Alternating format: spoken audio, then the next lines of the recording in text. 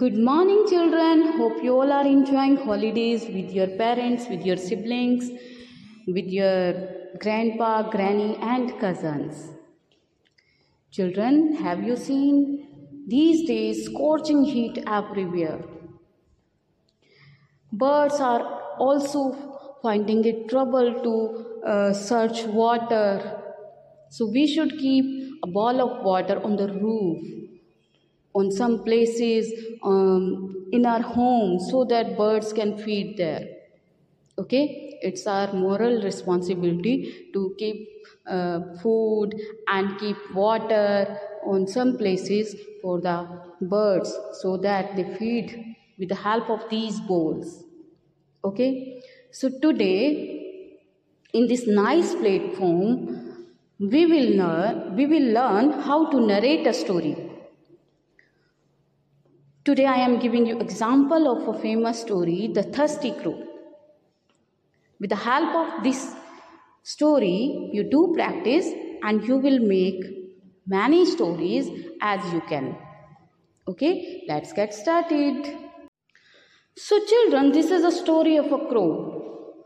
I will narrate this story in the form of dialogues. Let's begin. Calm, calm, calm. Oh God, it's too hot today. No water around. I'm feeling thirsty. I'm dying. What I do? What shall I do? Please, God, help me. Calm, calm, calm. I search another place. Calm, calm. Oh, there is no water.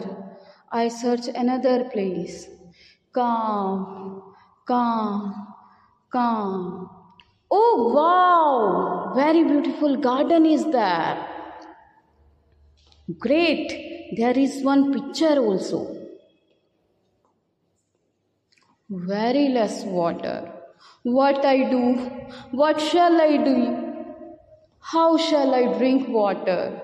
There is very less water in the picture. Please, God, help me. Give me some idea. How can I drink water? Pebbles. Shall I put pebbles into the pitcher? Water rising, water rising. Come up, water rising. Now I can drink water. Oh, such a relief. Thank you, God. So children, have you seen? If crow put efforts, he go here and there in the search of water, and finally he find water. So where there is a will, there is a way. Thank you. Have a nice day.